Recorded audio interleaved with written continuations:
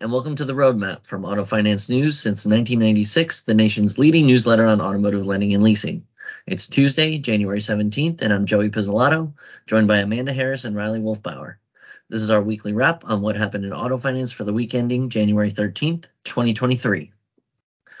In general economic news, U.S. inflation continued to cool in December. The overall consumer price index fell 0.1% from the prior month, but remained up 6.5% from a year ago. Easing inflation may allow the Fed to downshift to a quarter-point hike at their meeting ending February 1st, but further interest rate hikes are expected before the Fed pulls back.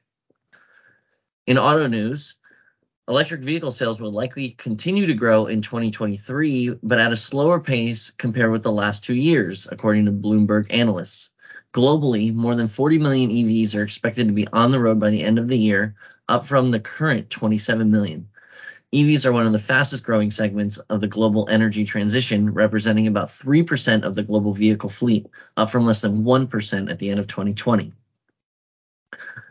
In auto finance news, banks' fourth quarter earnings results painted a mixed picture of auto lending conditions as financiers prepare for a potential recession and deteriorating credit performance. Chase Auto's managed loan and lease portfolio sat at $80.5 billion, down 7% year over year, largely driven by a drop in lease outstandings. Origination volume was flat on a linked quarter basis at $7.5 billion, but down 11.8% year over year. Chase is preparing for mild recessionary conditions as delinquencies ticked up in Q4, landing at 1.01% of the portfolio compared with 0.75% in Q3 and 0.12% a year ago. Still, the bank's allowance for loan losses held steady. Allowance for credit losses was $715 million, or a coverage ratio of 0.93%, unchanged from Q3, but up from a 0.84% coverage ratio in Q4 2021. Net reserve build at the bank climbed $1.4 billion in Q4. Chase expects delinquencies to normalize to pre-pandemic levels by the middle of the year and charge-offs to tick up about 6 months later. Amanda, what's going on with Bank of America? Sure. So like we mentioned, they're kind of mixed results so far for the quarter of the couple banks that have reported so far. So Bank of America actually grew their auto portfolio, and that's despite pretty much an intentional pullback in consumer lending that the bank has done for a number of years. So right now, about 44% of all loans and leases are consumer lending from the bank, and that's down from 47% in 2019 and 67% back in 2009. So they've definitely been pulling back on their consumer side of things, probably just with the conditions and everything. That's really not their bread and butter right now. We've seen banks pull back on auto for a couple of quarters, and in consumer vehicle lending overall. So the same thing happened here, except for now they're focusing a little bit more on their auto business as a piece of their consumer. So while they're pulling back overall in consumer, their auto business actually doing pretty well. Their yield's pretty strong there, so that you could extrapolate that might be a reason.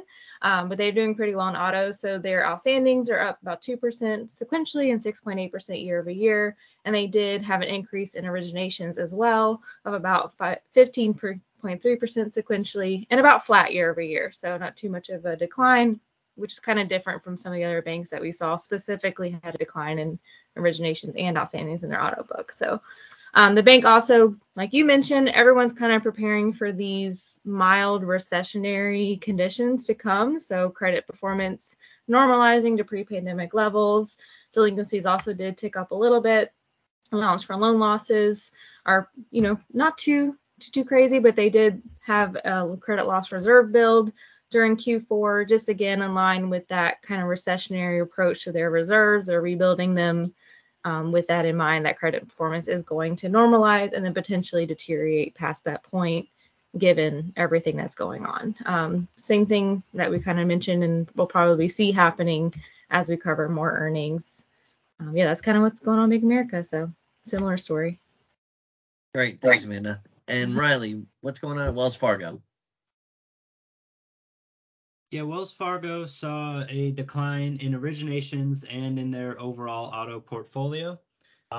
Wells Fargo Auto's total managed portfolio came in at $54.3 billion, which is a 5.2% decrease year over year and 1.5% decrease from Q3.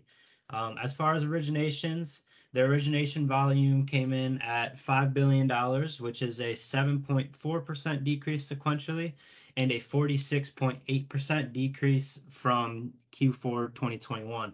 46.8% obviously sounds like a humongous decrease, but that's coming down from Wells Fargo's record high that they set in Q4 2021. That record high was set at $9.4 billion.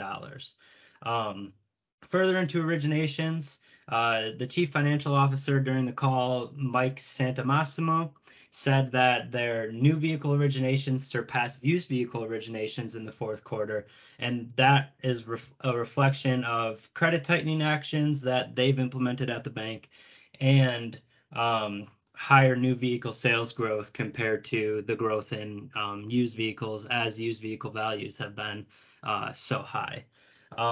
Looking at their auto loan revenue,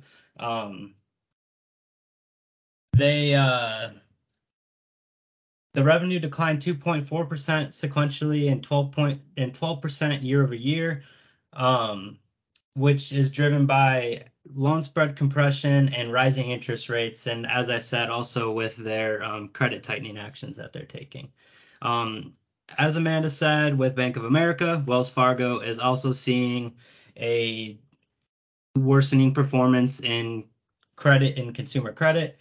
The rate of auto loans 30 plus days past due in Q4 increased 45 basis points sequentially and 80 basis points to 2.64%. They said that's not quite at pre-pandemic levels. It's getting there, but as with everybody else is expecting, they're expecting for it to get there at some point throughout 2023. Great, and we have more earnings this week too. Citizens, Ally Financial, Fifth Third, PNC, and Truist all report this week, so we will have coverage of that throughout the week, Wednesday, Thursday, and Friday, so stay tuned for that. That about does it for today's episode. Thanks for joining us on the Roadmap, and be sure to follow us on LinkedIn. We will see you online at autofinancenews.net and here next time.